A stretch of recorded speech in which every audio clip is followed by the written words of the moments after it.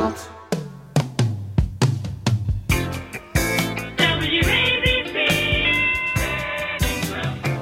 Hi, I'm Jonathan Karp, the CEO of Simon & Schuster, and this is my record.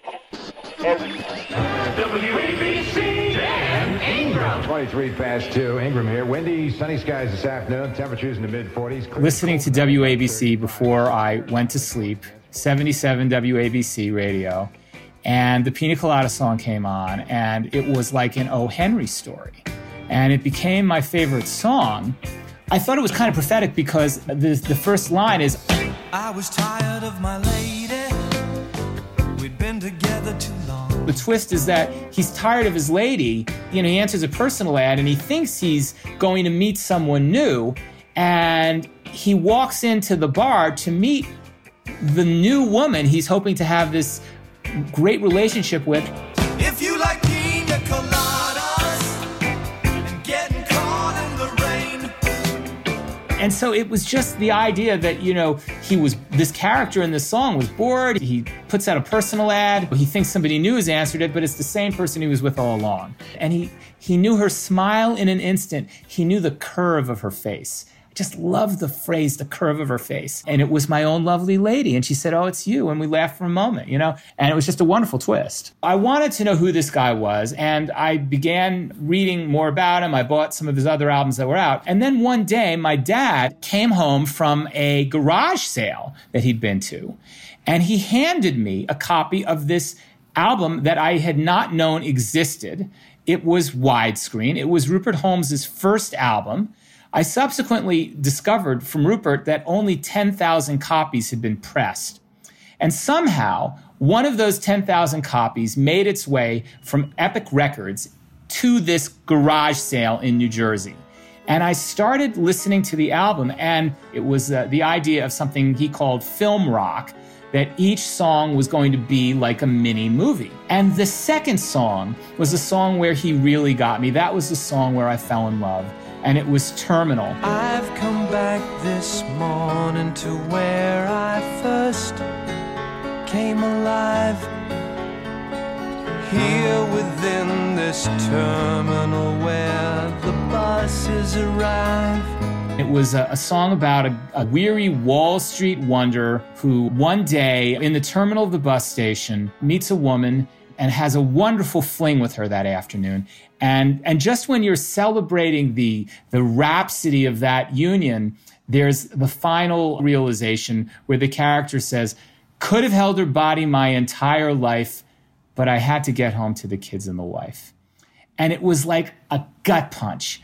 And I just couldn't get over the fact that a songwriter could take me on such a journey in such a brief period of time. You know, he's had this incredible love affair with this woman, and, you know, and then you find out that he has to get home to the kids and the wife. And so I left for the terminal where I began. Baby, no, I wouldn't have left if I'd been half a man. I was a real aficionado of lyrics as a kid. I was in my teens when I discovered Rupert Holmes, but I was also studying the great Broadway lyricists, people like Yip Harburg. I used to love playing the cast album of Finian's Rainbow, and there was that wonderful song, When I'm Not Near the Girl I Love the Girl I'm Near. And Rupert's songs were contemporary pop music, but they had that same incredible wordplay and the tightness of his internal rhymes, and the fact that he was also telling stories. It all just blew me away. And I just couldn't get over the fact that this guy wasn't bigger. I mean, for me, Rupert Holmes is as big a pop star as Billy Joel or Bruce Springsteen or Paul Simon. And it really bugged me that he didn't get the credit he deserved. So when I was a reporter years later, I was a summer intern at the Washington Post, and I asked my editor, hey, can you let me write a profile of Rupert Holmes? And I knew that he had this musical that was in previews at the Public Theater. It was based on The Mystery of Edwin Drood by Charles Dickens. And Rupert had written the book, the lyric, all of the orchestrations, and also, of course, the music. And it also, by the way, turns out that the reason he got the gig was because Joseph Papp, the artistic director of the Public Theater, he had heard Widescreen too. And so they commissioned him to write this musical. Anyway, I met Rupert for the first time and I interviewed him. And he said something to me then that really changed my life. I asked him, I said, how is it that you're able to write a Broadway musical, having no experience doing this? And you're writing the book and the lyrics and the music. And he showed me the orchestrations. They were incredibly complex. He was writing each of the parts, all of the wind instruments. And, I was amazed by it. So I said, how are you doing this? And he said, well, John, it's easy. I'm faking it. And then he gave me his theory, which really stayed with me my entire life. He said, listen, John, everybody is faking it. Do you think during Watergate they had any idea what they were doing? The entire Congress of the United States, they were faking it. And right now I'm faking it. Well, I wrote the article, and then less than a year later, Rupert Holmes won multiple Tony Awards for his work on The Mystery of Edwin Drood. I think he was the first person in Broadway history to win that many Tony Awards for book and music and lyrics. So the idea that everyone is faking it, it stayed with me through college. It stayed with me through my first jobs. And whenever I was feeling a little bit insecure, I would think about Rupert Holmes telling me that everyone is faking it. So then I decided that I really wanted to be a book editor. So I took an entry-level job at Random House. And when you start out as an editorial assistant, the only way you're ever going to get promoted is if you find authors. One of the very first people I wrote to on my Random House stationery was, of course, Rupert Holmes, because I couldn't think of anybody better to write a book. So I wrote him a letter. I said, you may remember me. I wrote this article about you for the Washington Post. You should write a book. Would you please write a book? And I didn't hear anything for several years. But finally, one day, I actually did get a call from Rupert Holmes saying, I've been thinking about it and I actually would like to write a book. And so we got together, but I don't really think there was anything in writing. I think that it was just, we're going to sign you up to write a novel. And good luck, here's some money, go ahead and write it. And then he proceeded to disappear for 7 years, where, we kept in touch. He was always very cordial. We would have lunch, but I didn't read anything. 7 years later, the book came in.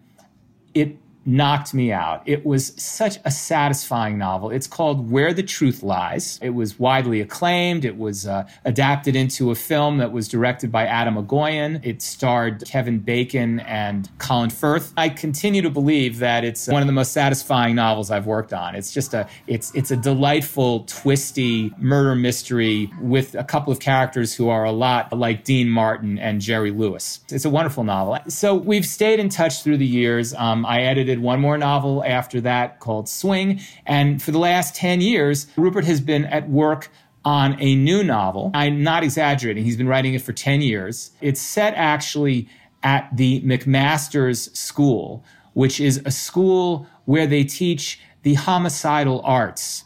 It's a school where you can actually learn how to murder somebody and knock someone off.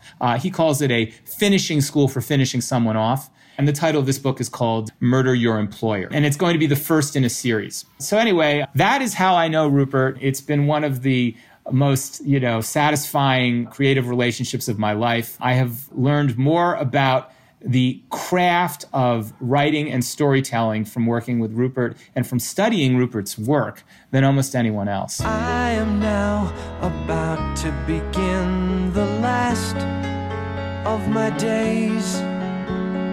I'm within what others would call a terminal phase.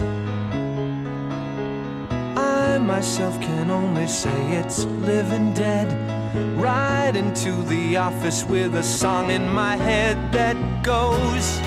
I've proselytized on behalf of Rupert Holmes for years. I've sent songs to friends. I've bought albums. I'm on a personal crusade to make him as well-known as the best-known singer-songwriters. And in fact, if anybody is listening right now, if you are a country recording artist and you have a following, you should listen to Widescreen and you should just turn it into a country album, because every song on that album is a hit. Jonathan Karp, thanks for sharing your story on My Record. Is there anything else you'd like to tell us about? Yes, I have a regular book recommendation series on YouTube and at the Simon & Schuster website, and it's called The Word According to Karp. I recommend my favorite books, and I talk about what's going on in the publishing world. Join us next time when music industry veteran Ted Cohn tells the story of the hit record he loves so much that it cost him his job. To make sure you don't miss an episode of My Record, subscribe wherever you get your podcasts. Also, if you like what we're doing, take a moment to rate and review the show. To check out photos of our guests and connect on Instagram, Facebook, and TikTok, just search for My Record. That's one word. You can email us at myrecord@popcultworldwide.com. My Record is produced by Pop Cult Worldwide. Executive producers are Dennis Shire and Lars Murray. Copyright 2022, all rights reserved. I'm Mike Joshua. Thanks for listening.